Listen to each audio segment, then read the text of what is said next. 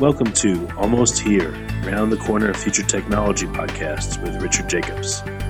Future technologies poised to transform our lives for better or worse are the focus of this podcast. Almost here means these technologies are now here and starting to be used, or just around the corner, from Bitcoin to artificial intelligence, 3D printing, blockchain, virtual reality, and more. Hello, everyone, and welcome to Future Tech Podcast. I'm your host, Juliette Lamar, and we have with us today Philip Andre. He is an expert in payment systems and identity, and he is operating with Philip Andre and Associates. Philip, thank you so much for joining us here today. Well, thank you, Julia, for inviting me. Absolutely. So let's just kick it off. You do so many exciting things. Give us just a little bit of an overview of Philip Andre and Associates. So I started my career well back in the last century as a consultant focused on building trading rooms in New York City and ultimately in London, and eventually moved into the card payments area where I worked for a group called Europay International, which gave me an insight into a couple things. One is how our card payments operated on a global scale. At the time, our partner was MasterCard, and ultimately MasterCard bought Europay. And the second thing is what are these things that we use, these tokens, these devices, to identify ourselves when we are attempting to transact or to introduce ourselves or to otherwise create a relationship. And as Philip Andre and Associates, what I've been doing over the last decade is helping companies understand their role in those environments, helping them to build out their systems in those environments. I come to the whole world with a technology focus and have had a computer on my desk since I graduated university, more years than I want to remember ago. So that's kind of where I am in the world right now. I mean, this is such an interesting space, and it affects everyone, not just big companies, but also just everyday people. When you're talking about cards, identity, and authentication, let's kick it off with, I guess, what are some of the biggest challenges when it comes to these systems? I think the biggest challenge, and I was talking to my father yesterday about how he's a doctor and spent his life trying to understand history. One of the interesting challenges is how do we introduce ourselves to a foreigner, somebody that we do not have a relationship with in this digital age where there are 7 billion plus people floating around our planet. And when we were going back 400 years, we were talking about letters of passage, which would be the equivalent of a passport.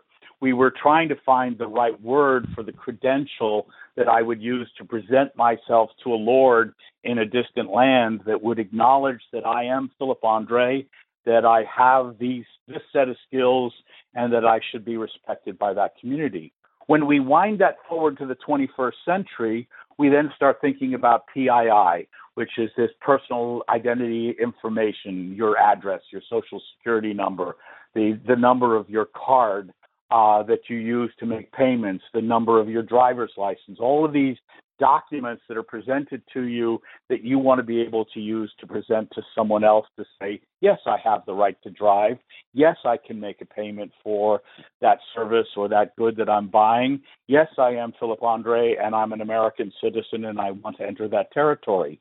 And our challenge is that all of those documents, all of those means of identification, all of those tokens can be counterfeited, can be replicated by the criminal in such a way that they can present themselves as you. And when we move to the internet, and I always remember a particular comic that was in the 1994 edition of the New Yorker magazine, where there's a dog sitting in front of a computer, and sitting next to him is another dog. And the caption on the bottom says, on the internet, nobody knows you're a dog.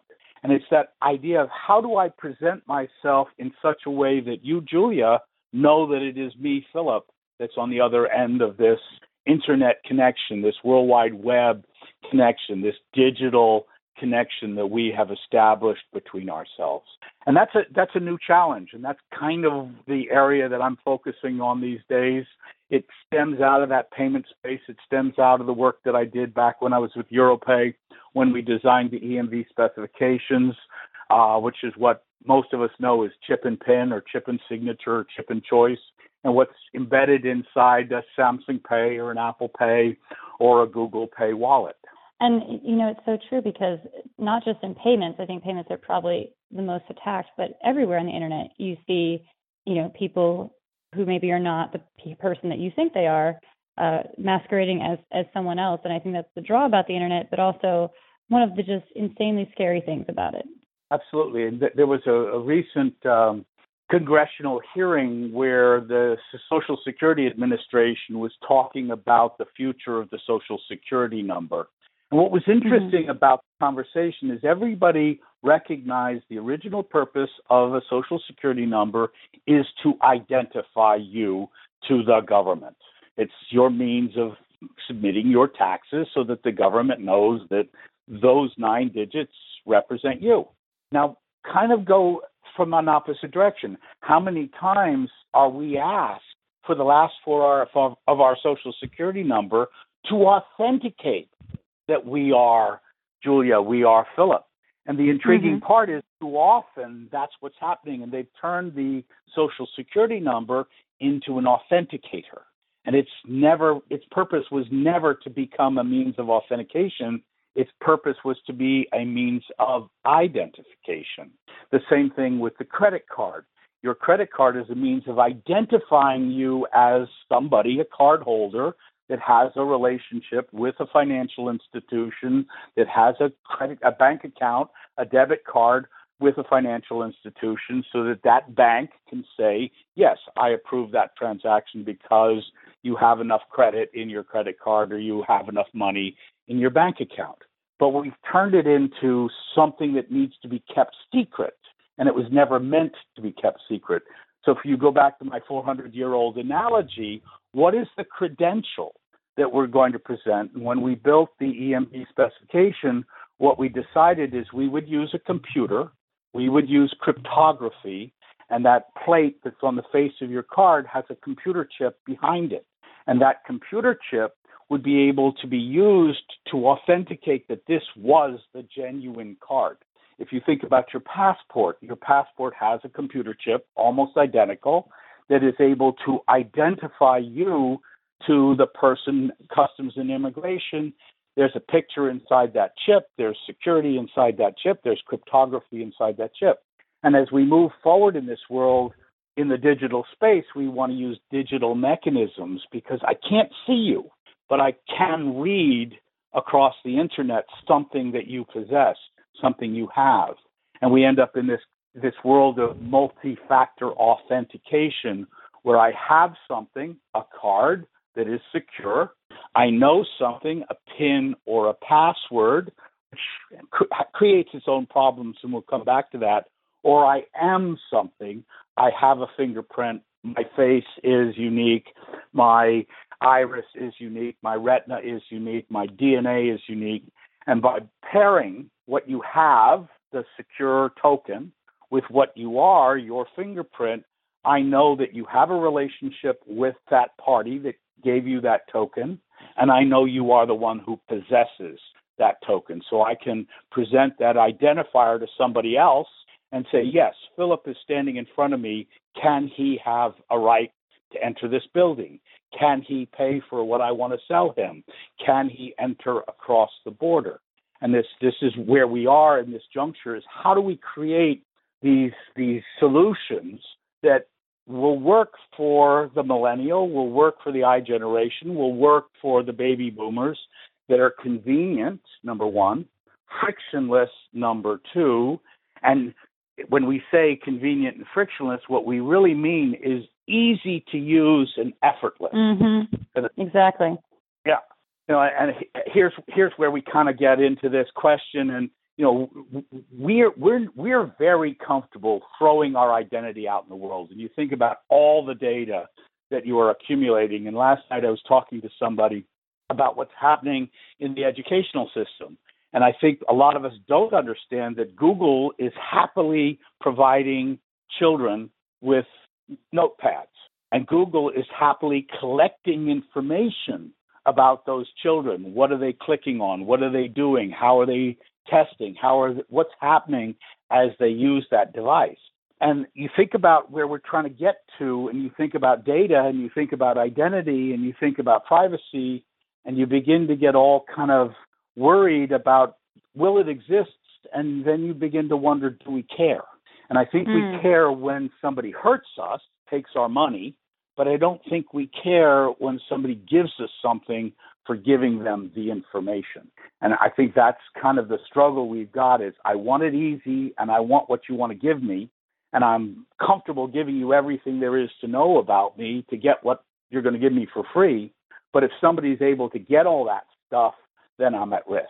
And how do we balance the education to help people understand that there is a risk to all of this information that you're sharing, and there is a threat because you are sharing it and somebody can take advantage of you and use it to hurt you, to steal from you, to mask themselves as you and to possess your identity and create a mortgage that's in your name, but guess what? You don't have use of the house and you don't have use of the money that they borrowed to buy that house.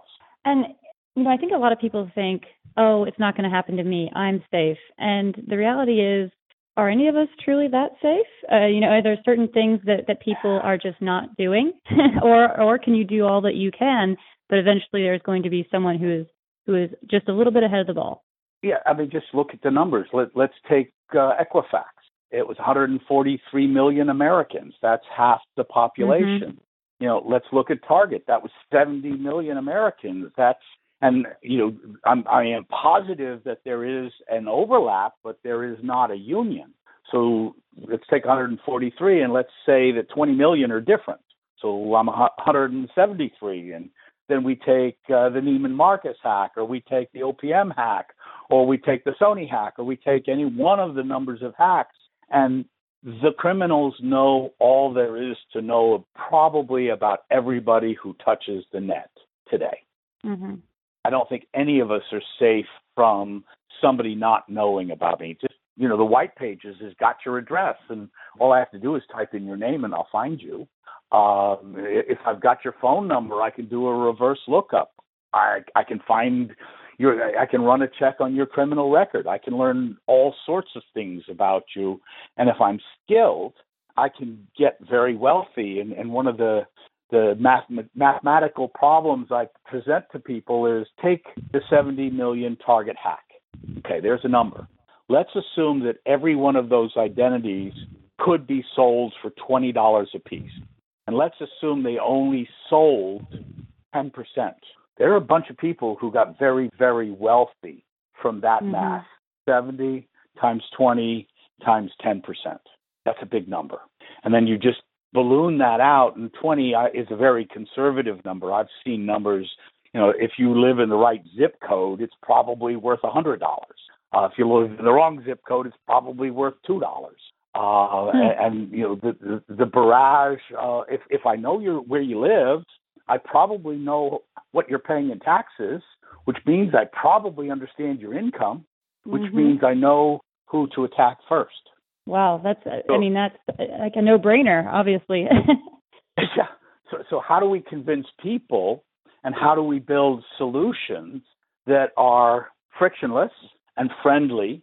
And I think about things like what the FIDO Alliance has done, or what W3C, the Worldwide Consortium, the parties that manage the standards and the specifications around browsers, have recently announced, where there are now standards that will be embedded into the browser, to Chrome and into Edge and into Firefox, that will help the relying party, the party that's on the other end of the internet, identify or authenticate that you are present, using biometrics, using advanced technology, trying to make it make it simple. And I don't know if you're an Android or an Apple user, and I assume you've got a reasonably modern phone, and that reasonably modern phone is already supporting biometrics. So it is already an authenticator that is able to match your fingerprint, your face, to the one that is registered to that device. And if I know it's you, if I'm able to prove that Julia is on the end of that line, and I can ask that device to say, here is something that will prove that Julie touched the phone again the next time you asked her to. Now I have a means of authenticating you on a device that I, the relying party, recognize. And because it recognizes you, it tells me, yes, Julie is present, move on and do whatever you want to do because you know you're talking to the right person. And that may sound complicated, and people like Samsung and Apple and Microsoft and Amazon and Facebook and Twitter are all working together to come up with these answers to how do we authenticate you on the internet. Because the problem is not identifying you. The problem is authenticating you, because you have you may want to call yourself Mickey Mouse 321 when you're on the Disney website. You may want to call yourself Julie 123 when you're on the Facebook website. You can have different aliases, different means of identifying yourself. But the question is, how do you authenticate yourself? And in payments, coming back to where I started, that's what we did with EMV. That's what we did with the introduction of the chip card on the card, is we created a way of authenticating the card to prove that it was genuine. What we did with PIN is we were able to tie the card to the secret, and therefore we were able to say the person who knows the secret possesses the unique card. Therefore, they've been authenticated and identified by the 16-digit number on the face of the card. Absolutely. And I think that people, not everyone obviously, but I think that a majority of people think that, someone else is out there looking out for them. They're thinking, oh, well, these criminals are going to get caught by law enforcement, or, the companies are going to make things more secure. But in reality, it's extremely hard to catch these people who are doing these malicious acts. And the responsibility does rely a little bit on the consumer to protect their own identity. You say a little bit, and I would argue that term is too light, because if you think about a corporate, what does Facebook want to do? They want information about you so they can sell stuff about you to some advertiser so that they can get wealthy. What does Walmart want to do? It wants to sell you stuff, and it wants to present you stuff with stuff that they think you're going to buy. What does Target want to do? They want to sell you stuff. Their interest is in their bottom line. Their interest is not in you. And I think even that's with Target, they had that hack. Yes. That's the piece that we have to think about. And even though Target got hacked, people are still shopping there. Target didn't go under because they got hacked. Nope. Absolutely. And, they did the mea culpa, and the CEO lost his job, and everybody thinks the problem is fixed. And we raised the bar, but the criminal, go back to my math, that 70 million times 20 times 10%, that's a big number, and that's a big profitable exercise. You put 100 people in a building in St. Petersburg who are going maliciously after the American marketplace, getting rich while they're sowing dissent. And we've got to get to a point where, we've all seen the new Facebook ads where they're saying they're going to, clean their act up again, and I hope they do. But I think we have to participate, and we have to be willing to take on part of the responsibility. We have to be willing to say, I want to be authenticated. I want you to know it is me. And if it takes me a second to touch that fingerprint scanner, or to take a picture of my face, or to do something, to change my password, because I want to help you protect me, then I think we get where we want to go. So I guess what's the first couple steps that people can take just to be a little more secure and then go from there? First step is, for example, if you are accessing your bank, please make sure that you are using a password that is not your dog's name, your mother's name, your birth date, that is something that only you can figure out, because you invented it as a unique something that has no tie to anything else. That's kind of number one. Protect your assets by controlling and managing your passwords. Number two, start pushing your financial institutions, the players, to step it up, that make the argument. Passwords are not good enough. I cannot manage, and you and I probably have 150 plus digital relationships. I can't make 150 passwords up that are all unique and that I'm going to remember and never write down. So we need to cause the industry to step it up. We need to turn around to Congress. We need to turn around to state legislators. We need to turn around to companies that we work for and say, passwords don't work. So please, my phone has got a biometric. Use the ability of my phone to authenticate me. My PC has got a fingerprint scanner on it. Use the fingerprint scanner to authenticate me. My PC, my laptop has got a camera on it. Take my picture and make sure that my picture matches the registered picture. So the relying party needs to make it effortless, and we need to be the ones who are demanding that they make the effort to make it effortless and secure. Absolutely. Those are some really easy steps that you can take that really don't take that much time out of your daily schedule. No. And that's the secret. It's kind of like politics. It's kind of like what's happening on a global scale. We have to become interested in our own security. We have to become interested in our own government, in our own, space. I mean, we have to care about the planet. We have to care about litter. We have to take ownership and responsibility and become good stewards of our identity and everything else that surrounds us.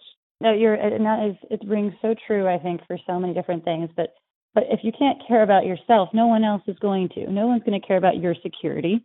That's not their job. No. Nope. Not at all. And nobody's going to care about the beauty that surrounds you except for you. Nobody's going to care about the air that surrounds you except for you. So all of these things, all of these external factors, the only person who will make a difference is when you stand up, we stand up, I stand up and say, no, I want greater security. No, I want a cleaner environment. No, I want a more peaceful world. It's up to us to make those decisions to push and advocate for the necessary security, the necessary mechanisms, the necessary tools to make our world a safer place. 100%. So, Philip, where can people get more information, if they want to get more involved with Philip Andre and Associates, or they just want to learn more about you? What's the best way for them to connect? And I know you also do speaking presentations. The best way to connect is through my website, and my website is andreae.com. I'll repeat that, andreae.com. My LinkedIn profile, which is P. Andre, same spelling. My Facebook, same spelling. My Twitter feed, same spelling, P. Andre, are all mechanisms to find me. Google searches work beautifully. I was one of those people early in life that decided I wanted to be able to be found on the internet. And frankly, I actually think it's because I made myself so public that I'm actually more secure. Because you're aware of it. Out there. Yeah. But I mean, I forcefully put myself so that if you typed in Philip Andre into Google search, I should cover at least 3 or 4 pages.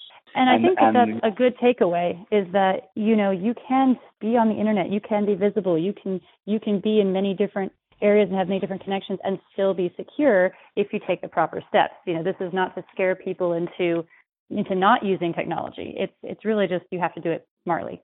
Yeah, and the more you use it and the more you expose yourself, the safer you become, because the identity I want to steal is the one that is not recognizable. I want to steal the people who, but if you steal somebody's identity who's out there, I mean, try to steal Donald Trump's identity.